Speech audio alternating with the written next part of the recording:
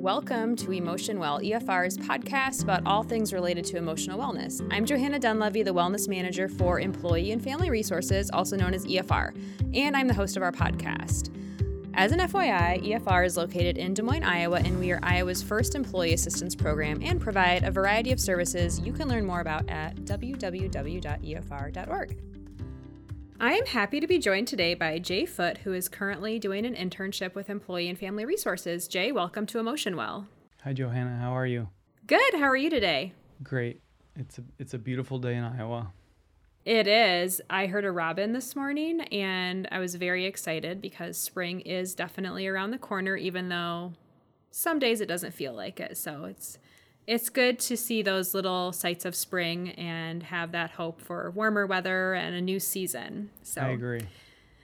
Well, I'm excited to speak with you today because we don't know each other very well, even though you're doing an internship with Employee and Family Resources, and we've connected a couple of times via Zoom to talk about this podcast and a webinar you're going to be doing for us in April. We don't really know each other that well, but what I do know about you is very fascinating and interesting, and so I thought that you would be a great guest for our podcast. So tell us a little bit about yourself and what you're currently doing at EFR. So I am a master's level clinical intern for the therapy practice. I'm studying to get my master's degree at the University of Iowa in social work. I am about halfway through the master's program. This will be my second master's degree, as I have a master's in jazz-based performance and improvisation from 20 years ago when I lived in New York City. I'm originally from Iowa, and I am a musician and an Alexander Technique teacher, and currently a master's student at the University of Iowa. So you're busy, and you have quite an interesting background when it comes to your experience and kind of how you ended up back in Des Moines and how you found, we're going to be talking about mindfulness and embodiment today. And so kind of that path from growing up in Iowa to New York City, back to Iowa. I'm curious, tell us a little bit about your life as a performer, as a musician, and what you were up to in New York City for so many years. So, yeah, there's so much to say, so I'll sort of try to give you the kind of quick version. I grew up in a musical family. My father is a musician, and he still actually plays music around nursing homes around Des Moines several days a week. My younger brother, Alex, is a fantastic guitar player and producer. He just had some of his music featured on a Super Bowl commercial, and he's currently on tour, even during the pandemic, with a pop artist from LA named K-Flay. My younger brother, Ben, is a very accomplished bassist, and we grew up playing music together in Indianola, Iowa, at the United Methodist Church every Sunday. And in high school, I studied jazz and got sort of obsessed with learning to improvise, and I studied with the best teachers in Iowa. There's a woman in Des Moines here named Susie Maget, who has taught every great jazz musician who's come out of Iowa.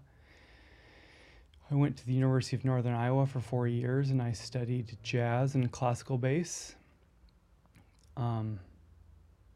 I really love playing music, and it really is the thing that has pushed me to, it pushed me to New York, really. I studied classical bass at the University of Iowa for 1 year before I moved to New York in 2003 to start a master's in jazz-based performance because I wanted to be a jazz star. But no one told me that that's not a thing, that jazz stars, there's like two of them, and it's Kenny G, who some people say isn't playing jazz, and then Wynton Marsalis, who is a very jazz purist, and both of those musicians are amazing. I'm not taking anything from them, but I found out it was very hard to make a living playing jazz music. The conservatories in New York City are churning out hundreds of jazz graduates every year for very few gigs. Mm-hmm. And I sort of transitioned into playing music with people who could pay me to play music with them, which turned out to be mostly songwriters and people playing pop music in bands and people who were signed to record labels. So I toured with a handful of musicians who were signed and had big touring budgets. And for the 18 years I was in New York City, I moved back to Iowa 2 years ago toward the beginning of the pandemic. Over the 18 years in New York, I worked a bunch of day jobs until 2008, where at that point I quit and went on tour with this amazing banjo player named Matt Bauer. And Matt is not famous, but except he was, in 2008, he was very big in France. And Okay. he does this sort of like whisper folk banjo thing that at the time I just loved. And my brother Alex and I got in a minivan with him. And for 8 weeks, we traveled around America. And at the end of the 8 weeks, we played, I think, 60 gigs or something crazy, like a wow. lot of gigs. And I made $500 for the whole time. And I was so $500 in 8 weeks. I was so happy. I was like, I'm a professional musician. I got to see America. I wasn't working a day job. Yeah. I made it. I was like so stoked. I mean, it didn't even cover 1 month of my rent. Right. And like things started like rolling from there. I auditioned for some artists and I went on tour for 2 years with Diane Birch, which we talked about a couple of weeks ago. I was at the show in Des Moines in 2010. That's right. Yeah. So I toured with Diane for almost 2 years. We went to Japan twice. We went to Europe 3 times. We toured America, I think 6 times, opening for a bunch of people. My brother Alex was also in that band, and a bunch of my friends cycled through that band playing drums and trumpet. We played on Letterman. We played on The Tonight Show. We played on basically every late night show with her. She was on EMI Records, and I just learned a lot about the music business and touring, tour managing, singing backup while playing bass. It was a great experience.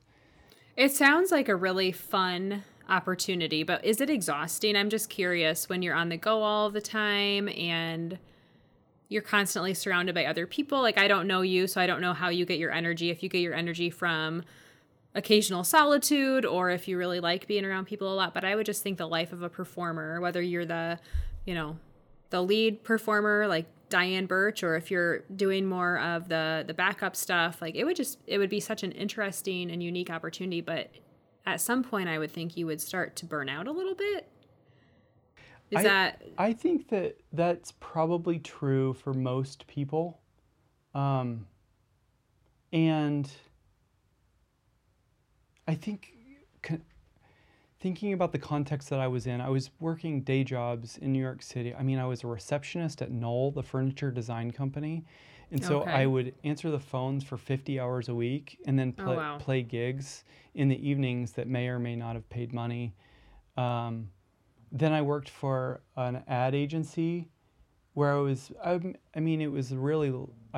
administrative assistant, and touring and making real money being paid by a record label was so energizing. And I really do feel like touring it's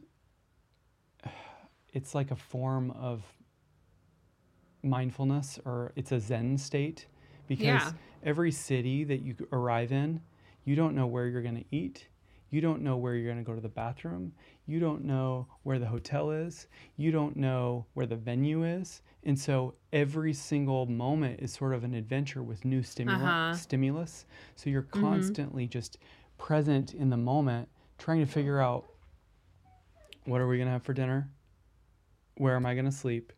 And on low budget things, we might be sleeping on somebody's floor. I mean, Yeah. on that tour where I made $500, I think I slept under a grand piano. I slept in random people's basements, and it felt really exhilarating. And then fast forward like 9 months, I was touring with Diane, and we were being put up in the best hotels in Tokyo. Everyone had their own hotel rooms, and we were being flown around the world. It was incredible.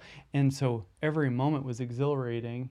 And yes, you'll get home from being gone for 6 weeks and just crash for a day or two. And they actually, there's a term for that. Musicians call it tour depression, because you get home and you're back in your everyday routine where you have to get up and sort of do the things that you're used to, compared to like, what city are we in right now? And I would assume when you make it, like when you were with Diane Birch, a lot of those decisions were being made for you versus you having to figure out where you're sleeping. I would assume that at some stage you get to a place where, okay, you're working with a musician who's on a record label. So some of those bigger decisions are being made by someone else, and you're just told, this is where you're staying, this is where we're eating, Definitely. This is what time your show is. And that sometimes that's nice because you don't have to make decisions. Definitely. And you don't have decision fatigue. So during this whole life experience, were you practicing mindfulness? Were you aware of, the benefits of mindfulness? Tell us a little bit about how you started connecting the dots between your life as a performer and the importance of being mindful and practicing mindfulness. So I spent 4 years at the University of Northern Iowa, where when I auditioned for the School of Music, I was not admitted. They admitted me on a provisional status. So I got to take all the classes, but I wasn't a good enough classical bass player to get into the orchestra. So they gave me some time to get my stuff together, and I feel like I have a really good work ethic and a strong work ethic. And my father sort of instilled in me that working hard is what we have to do to succeed in life. And so I promise this is related. I worked really, really hard to get into the music school, to the point where I sort of embodied a feeling of working hard, which created a ton of extra tension in my body. And I started experiencing chronic pain. In my second semester at UNI, I started having issues with my hands and my wrists. And I had gotten into the music school at that point, and I was practicing 5 hours a day, and not well, but experiencing enough pain to be going to the doctor, and the doctor's advising me, maybe I should stop playing music. They actually said I wasn't cut out for it, that maybe my arms and hands weren't strong enough to be a bass player, which I sort of believed at the time. And I had a really great professor. He was the violin teacher, Fred Hagedal, at the University of Northern Iowa, asked me to go see his friend, who was an Alexander Technique teacher. And I was willing to do whatever it took, because I really, really wanted to be a professional. And after 6 months of just constant pain, where if I turned a doorknob with my left hand, I would have shooting pain that would go up to my neck and ear. Oh, wow. And I really thought I had to stop playing. Within a half an hour of meeting this woman, she got me standing on both of my feet and balancing my head a little bit better at the top of my spine, and breathing in a way that wasn't so fixed. And the pain that was occurring in my left hand disappeared. And that was a realization in that moment that I was doing something that was causing the pain. And that sort of set me off on this, now what is a 25-year, I'm not quite that old, 23-year journey of self-exploration, of body awareness, mindfulness, balance and ease in my body and mind. And there's more to that story, but... Well, I also went to UNI. I don't think I knew that about you, that you're a UNI grad. I was there probably a couple of years after you, but I remember I took a gen ed music theory or something like that. Dr. Shepard, do you remember him? Yes, definitely. Yes. Yeah. Yeah. And then I saw him like 10 years ago. So, 10 years ago, I was out of college by about 8 years, but I saw him at a restaurant in Des Moines and I said, excuse me, are you Mr. Shepard from UNI? Oh, I am. And I said, oh, I was your student, years ago, but very cool. I don't, in Des Moines, I meet a lot of Cyclones and Hawkeyes, but whenever I have a chance to connect with someone who went to UNI, I love it. So go Panthers, right? Definitely. So talk to us about the Alexander technique. So you were connected to a woman who practiced that through one of your professors at UNI.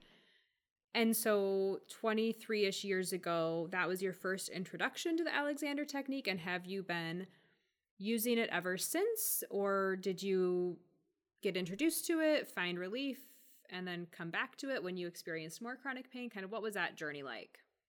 So when I had the realization that I was in control of my pain and that I was causing it by the way that I was holding the muscles in my back, my shoulders, my neck, it sort of sent me in this just path of exploration, because now I was able to realize that my career was possible. And so I would go, and I drove to Ames to visit this woman, and I took lessons maybe like once a month, and I really couldn't afford to do it, but I did it anyway. And she really helped me a lot. And then there was a woman in Iowa City that I took a handful of lessons from when I lived there after I graduated from UNI. And then when I moved to New York, I started taking lessons with different teachers in New York, because there are way more Alexander Technique teachers in New York than there are in Iowa. There were 2 in Iowa at that time, and there were like 300 in New York City. Okay. And then I started reading all the books I could find, and I would, whenever authors came into New York, I would try to go see them for a lesson. And so I took lessons all over New York. And then when I was traveling with Diane, I took lessons in London with some teachers. I took lessons in LA and Portland, Oregon, and Chicago. And like whenever I was on tour, I would try to like get another lesson. And when Diane stopped touring because her record cycle was over, I went back to New York to my apartment, and I had saved up a ton of money. I mean, for me at the time, it was a lot of money. Yeah. And I had no gigs because I'd been gone for like nearly 2 years. And I had the realization that I have a little bit of money saved up. I'm really interested in this thing, and I want to know more about it so I can figure out this thing that is my body, so I can find more balance in it. So I enrolled in the Balance Arts Center teacher training course, which is at the time was one of the 5 Alexander Technique schools in Manhattan. And that process, to become certified in the Alexander Technique in the United States, you have to study for 1,600 hours in about a 3-year time period. So I went to classes 4 days a week for 4 hours a day, and she was flexible enough so when I would go off on a little tour or a week of dates somewhere with whatever artist I was playing with at the time, she would just accumulate my hours, and I ended up doing the training in about 3.5 years. Okay. And for those of you who don't know, the Alexander Technique is a mind-body awareness practice that helps people find balance and centeredness in their body. And it's really good for actors and dancers and musicians, people who are looking to really like excel at whatever activity is that they're trying to do. So performance, usually. Alexander himself was an actor from Australia in the late 1800s. He lost his voice. He was a Shakespearean orator before sound systems. And so when he would go to give a performance, he would try to speak very loudly to a very large room. And when he did that, he would press his head forward. And you can hear on my vocal cords how strained that is. And Yeah. he would lose his voice after a time of doing that. And then doctors in, can you imagine, before electricity, doctors in Australia in the 1890s being like, actually, I think we should operate on your throat to make sure that the, I don't know what even what they would consider doing for an operation, but he said Right. no thank you to the operation. And the legend is that he went home, bought 3 mirrors, and sat in front of them for 5 years and just observed himself. Oh, wow. And he created this system where he could really fine tune his sensory appreciation of his own head neck balance.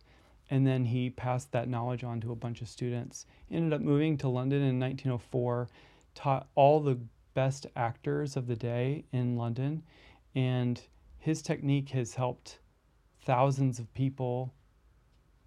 I mean, there are thousands of teachers, so probably tens of thousands of people Yeah. get out of pain or find more balance in their bodies, or learn to walk better, or sing with more resonance, or breathe more easily. So that's sort of an aside, but I studied over 3.5 years. And then after I certified to teach, I stayed in touch with my teacher. I kept attending classes weekly.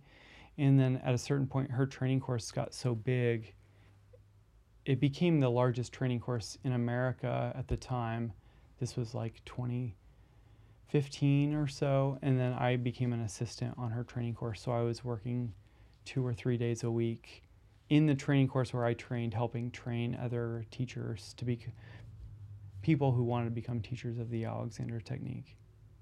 I didn't realize that it dated back to the late 1800s. That's really interesting. I always find it fascinating that, I mean, your body, you have been with your body your whole life.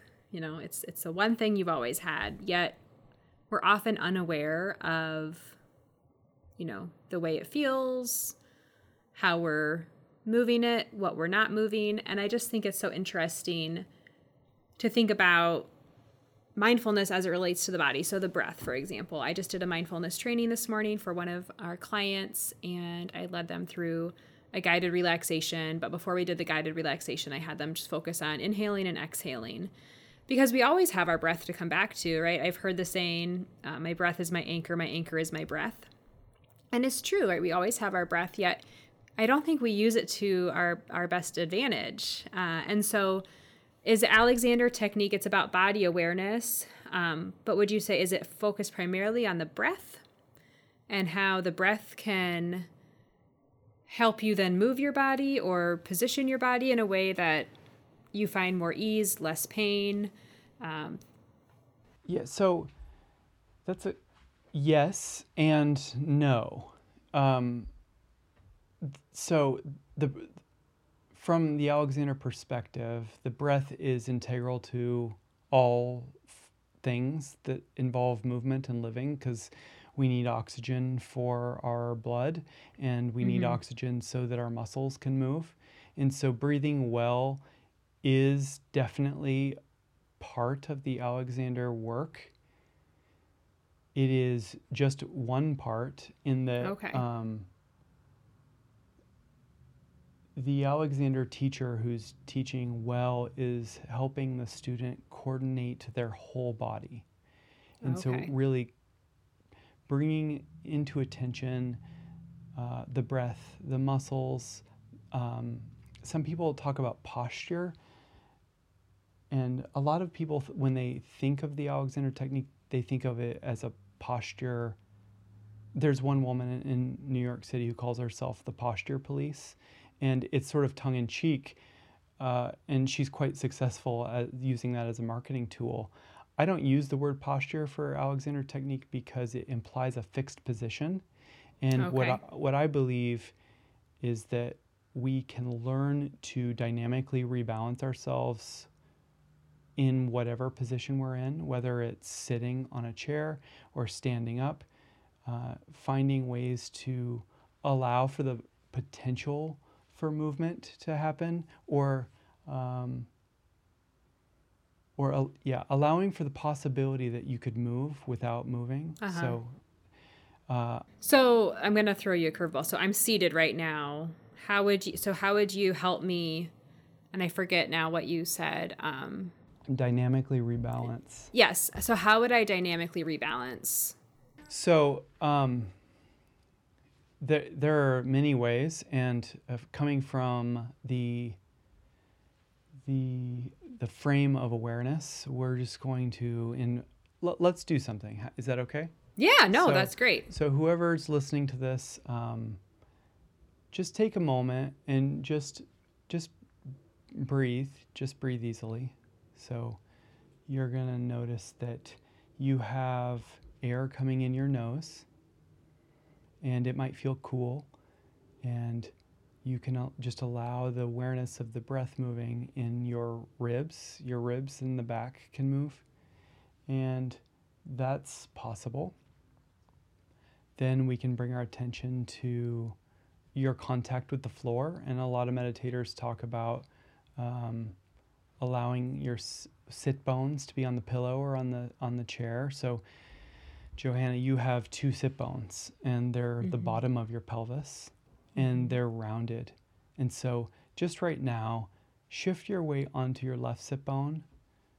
Continue to breathe. And now shift your weight onto your right sit bone and continue to breathe. Good. And you're shifting quite a lot, and those people who are at home aren't going to be able to see us, but let's do that same thing again. That was perfect what you just did.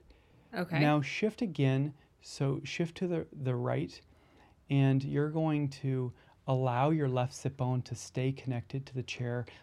I'm going to make up a number. 30% of your weight is still going into your left sit bone, but 70% is going into your right.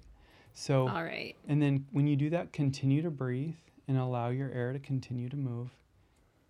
And then now shift your weight so 70% is on your left sit bone and 30% is on your right. And just notice what happens right there in your lower back, in your hips, in your ankles. What's changing, if anything?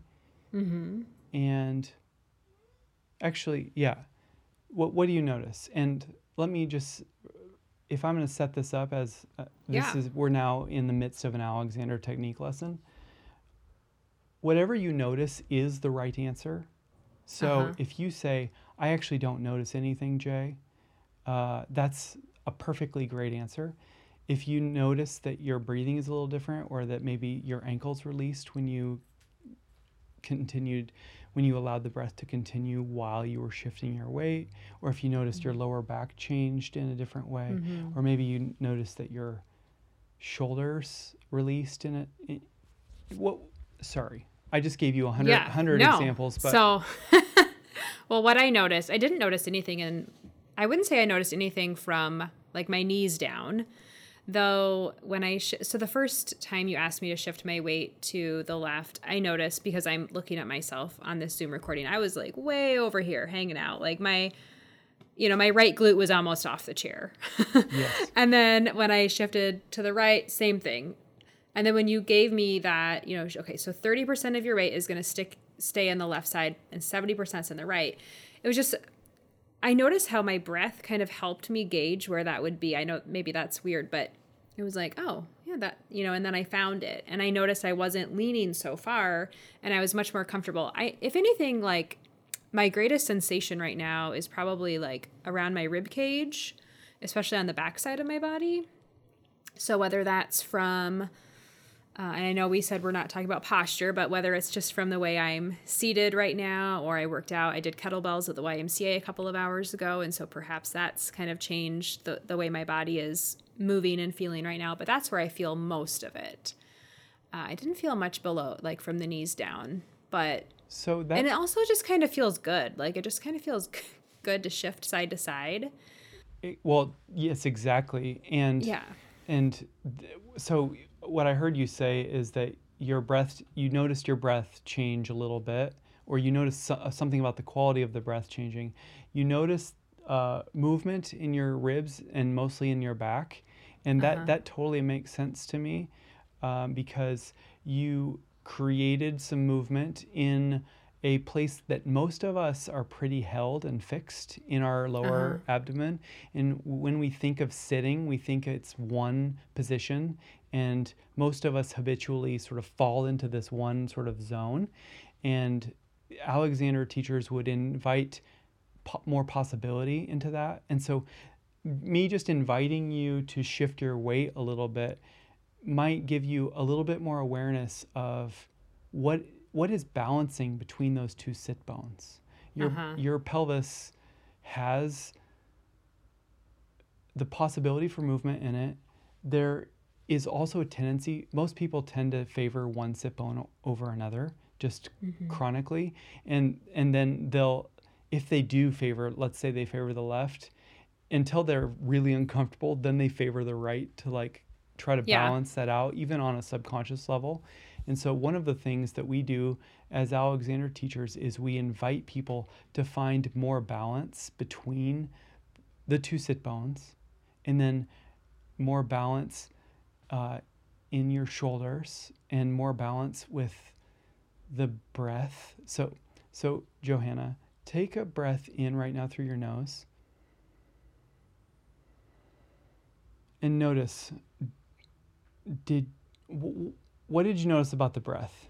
And I'm going to ask a couple more specific questions. Right. Did you notice the air on the outside of your nose or on the inside of your nose? Inside. Okay. Did you notice it favoring one side over another? Like, is it mostly coming in on the left or the right? Yeah. Well, I practice alternate nostril breathing, so I know where we're going with this. Yes, I tend to find that I breathe more in through my left nostril. Yes. It's very common, and people sometimes have never even thought of it. It's sort of amazing that you know that. I breathe in through my left as well, and that's just a coincidence that we both do. Some people do the right. Some people actually don't have sensation of air coming in their nose often. And so allowing them to feel the sensation on the outside of their nose, or maybe they just feel the sensation of their lungs moving, or the shirt touching their back as the breath moves. I actually forget the original question that you asked me. Something about, was it about posture? Because I mentioned that. Yeah, I think you wanted help with discovering how you're sitting. And so. Yes, that's what it was. So so here's another sort of aside. When you're sitting in a chair, a lot of us don't allow our feet to be flat on the ground. And some of us have our ankles folded over, or sometimes which is what I'm doing right now. I have my ankles crossed. That's very common, and that does create a certain holding in the hips, and it doesn't allow the legs to be fully grounded onto the ground. And so just for a second, put your heels on the ground. Okay. Allow your knees to be above your heels, wherever they are. And then your hip sockets are in the front part of your leg, like right where your legs fold, like right. So you're sitting, your knees are in front of you. You look down, and where the skin folds in your pants, that's right about where your hip sockets are, right in the middle of the leg. And so it's really elegant design on many levels. The base of support for your head and neck is right in the middle of the neck. And the base of support for the torso on your legs is right in the middle of the leg. It's like really elegant. Now, line your knees up and your heels up approximately within a couple inches of your hip sockets, so that your knees are really sort of, they're parallel, but not 100% parallel. They're sort of turned out at like 15%, let's say. Yep. Now tell me, what do you notice in your legs or back or neck or ankles or face when you let your heels be on the ground? Well, I definitely noticed, I felt like I shifted like from the waist up. I felt like I had kind of I naturally have like a pelvic tilt, and I need to do more like tucking, right? Versus kind of having that sway back. And so I kind of noticed that it helped me get my low back in better alignment. So I don't have that strain, because I'm naturally going to like stick, my backside out. Yeah. And I'm going to have that curve. And when I kind of I noticed when I uncrossed my feet, both feet flat on the floor, and then when I lined up my knees with my ankles, I just noticed a shift in that low back area. And I actually feel a little less tension now through like the rib cage and mid back, where I was sharing just a few moments ago that when I was doing the hip to hip weight distribution, I noticed that more, and I feel like I notice that less now. So that's awesome. I mean, I'm so glad that you're feeling these things. And if you had said, Jay, I don't notice anything, that would be a perfectly acceptable answer. And you have a lot of body awareness. And so what we're learning here in this moment, and what I'm hearing you say, is that when you find balance in your sit bones and you allow your feet to be on the ground, your back, your lower back specifically, feels a little less tense. Is that what? Yes, correct. So, correct, yes. This goes back to this greater Alexander technique concept, is that when we put ourselves in positions of connection or balance or poise, that we actually will release this excess tension. And when we're releasing this excess tension in our bodies, it also affects our minds. So we might respond differently if we're not holding our shoulders together because we're sitting on one sit bone. And if we don't hold our shoulders together and lean forward with our heads, we'll fall over. And so really finding a way to be balanced so that your head can balance at the top of your spine, so that your back can be long, so that your legs can be released and on the ground. I've found in my own experience, and then in the experience of my students, just that much will often allow people to release pain that they've been holding in their shoulders or ankles or neck or back. And so people come to me for lessons when they're in chronic pain, and they're like, my knees are really bad. Let's say they say that. I will not necessarily work with their knees at all, and then I'll work on their back and work on their neck and really establish a poised, dynamically rebalancing connection to the ground and to the chair, and their knees won't hurt anymore at the end of the lesson. And they're like, but I want you to look at my knees. And I ask, are your knees hurting right now? And they're like, no. And that's because we're getting the body to be a little bit more balanced, which I've heard you say the word relaxed a lot. And I think that relaxation is valuable only if we're relaxing with a purpose, which I find relaxing with intention. So I'm relaxing into poise. I'm relaxing into balance. I'm not relaxing into passivity. And so, except if I want to. So like if I'm tired at the end of the day and I want to watch a TV show, relaxing into passivity is fine. But in my frame of the Alexander technique, I'm building awareness so that I can make choices that are sometimes habitual and sometimes not. And with awareness as the goal, I don't have to be perfect, and I can find just more self-acceptance in my body and in how I'm interacting with people and responding to stimulus. And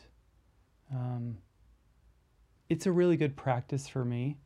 And I have a small teaching studio in Des Moines, and I love helping people explore their bodies, and in turn, they explore their minds as well. Yeah. Well, I will definitely link to that information in our show notes, so anyone listening, especially if you're in the Des Moines area, can connect with you if they want to learn more about this technique. One thing that you mentioned earlier was that, if you reposition yourself and you don't notice anything, that's okay. I've been doing yoga for, consistently. Well, I really started doing yoga a lot more when the pandemic started because it was a way for me to have kind of a mind-body practice in the comfort of my apartment. But I had been practicing it for years prior, though now I'm just more regular with it. I have been getting body work on a regular basis for 8-9 years now. And so I feel like body work through massage, I've done Rolfing. I don't know if you know what Rolfing is, and yoga, and then just breathing exercises like alternate nostril breathing. Those have helped me become more aware in my body, of my body, because I don't think prior to, being intentional about some of those things, I was able to, I would have noticed which nostril I was breathing in through more, or the sensations I feel when I'm getting a massage and I feel a shift. So for someone who is listening and they're doing this and they think, I'm kind of in that I don't notice anything different camp, what would be a couple easy things for them to start doing on their own that could help them be more aware of their body or their breath, or just ways for them to explore that, mindful awareness of this body that they exist in? Yeah, that's a great question. I think one of the main things that I've gained from the Alexander technique and then my own sort of meditation practice is allowing myself to slow down enough to be quiet and observe what's happening. And so right now, I'm sitting on my seat, and I have a little dog that's licking my hand because I've seen him. He's pretty cute. He's very cute. And I'm also breathing, and I'm allowing my ankles to release because that's where I hold tension. And it's taken me about 20 years to really be this in tune with my body. And let me just say, the first 10 years of this work, I didn't know why it was working because I didn't have any awareness of myself from the neck down. I didn't know why the Alexander technique was working. And so I was the person who was saying, I don't feel that. I don't know. I don't notice anything. And my teacher kept saying, it's okay that you're not noticing. Just allow for the possibility that you will notice something. Sure. And even if you want to be more intentional, instead of trying to notice something, imagine what it might feel like if you did notice the thing that you want to feel. And working from this self-acceptance, non-direct, just exploration of what is possible. So to give people direct, you asked for something. What's something, a little thing that someone could do? So the next time you're sitting at a stoplight and the person isn't going and the light is green, instead of allowing yourself to get upset, just check in with your breath and be like, oh, the green light's happening, the person's brake lights in front of me are still on. And instead of allowing myself to be frustrated and maybe tighten my throat and scream an obscenity into my car, just notice my breath and see if that noticing allows for a change in the musculature of my neck and my head and my back. Notice if it allows for the possibility that you don't respond in such a negative way. So building in pauses. So stoplight could be one. Let's say the next time you go to brush your teeth, notice that you can breathe while you're doing that through your nose, and also that you can stand that's a good one. evenly on your heels. So a lot of people stand on the balls of their feet and then they put weight on their toes. And the toes are not actually supposed to take weight. The toes are really for dynamically rebalancing. And so Okay. if we put a majority of the weight on our heels, because that's the large bone, and we allow the ball of the foot to be on the ground, it will force us probably to unlock our knees and to let our hips be a little bit more easy, because we're going to be farther back in space, because most people are standing on the balls of their feet. When you move to the heel, we feel more grounded in ourselves. And so the next time you're brushing your teeth, notice, am I standing on both of my heels and allowing my toes to be easy? And then just that awareness and allowing the breath to go could really change how or what you notice. And Yeah. just like one more idea, there's a professor at the University of Glasgow who wrote this paper saying that human beings actually have 33 senses, not 5. Interesting. And so being able to sense more than just sight, touch, taste, sound, I'm missing one, smell. Mm-hmm. You can also sense time passing. You can sense balance. You can sense hunger, thirst, temperature, and texture of things on your skin, which could be, you could argue, as touch, but if you also think about your hands being cold, that's an internal sense of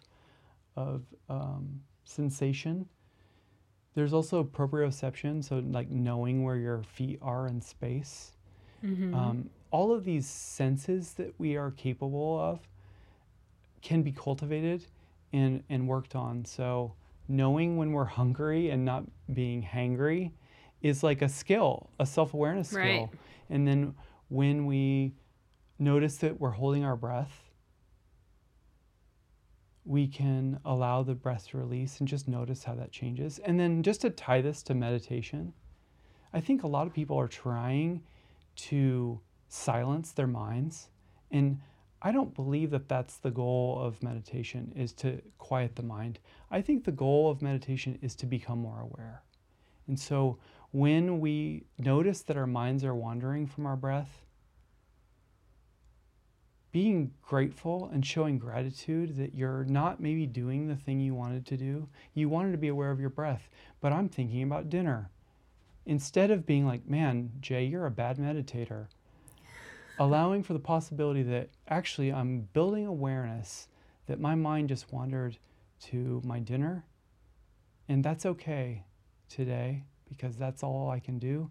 And then gradually and gracefully and peacefully and with as much self-acceptance and respect, bring yourself back to your breath or to your knees being unlocked or your sit bones being balanced on the chair or your breath coming in evenly between both of your nostrils. All of these things change our our physical state. And then as a consequence, and I mean this in the most positive way, it changes our mental state. Because that mind-body connection that people talk about so much isn't so much a connection as it is the same thing. Right. Well, this has been very interesting, Jay. I really appreciate your time today. I think you shared a lot of great ideas that people can implement now. I love the idea of at a stoplight or when you're brushing your teeth. I love that, you led me through a couple exercises that our listeners can also do as well. Of course, they'll have different answers, from me, and that's okay. I also like how you emphasize that, it's not about judging how you feel or what you feel or don't feel, but it's just about observing, right? It's about observing your breath, your body, kind of where you are in this space and place that you're in. So this was very, very interesting. I will link to your website in our show notes. And is your website where we can find out information about the the courses that you're doing in Des Moines? Yeah, so I have two websites. Actually, one is my name, jfoot.com, and that's the musician website. That's where you can see the records I've played on, the records I've produced. Someday when the pandemic lightens up again, I might actually play live gigs again. And nice. So if someone was interested for whatever reason to find out what I've done, that would be a good place for that. AlexanderTechniqueDSM.com is my Alexander teaching website, and you can schedule lessons through there. I teach a Monday night meditation class on Zoom right now. Okay. It is body scan sort of focused, but there is a silent component to it where we work on just allowing ourselves to be present to what is on a weekly basis. And I have a small but very dedicated group of people who are meeting me weekly, and it's pay what you want. It's a really great group of people. So if people are interested in that, they can email me as well. Excellent. And then I want to note, on April 13th of 2022, we're doing a webinar with you at 10 a.m. So information about that will also be in the show notes. And if you're listening to this podcast and April 13th, 2022 is now in the past, the recording of that webinar will be on our website as well. So thank you again for your time today. And I look forward to working with you more at EFR. Thanks for listening to Emotion Well.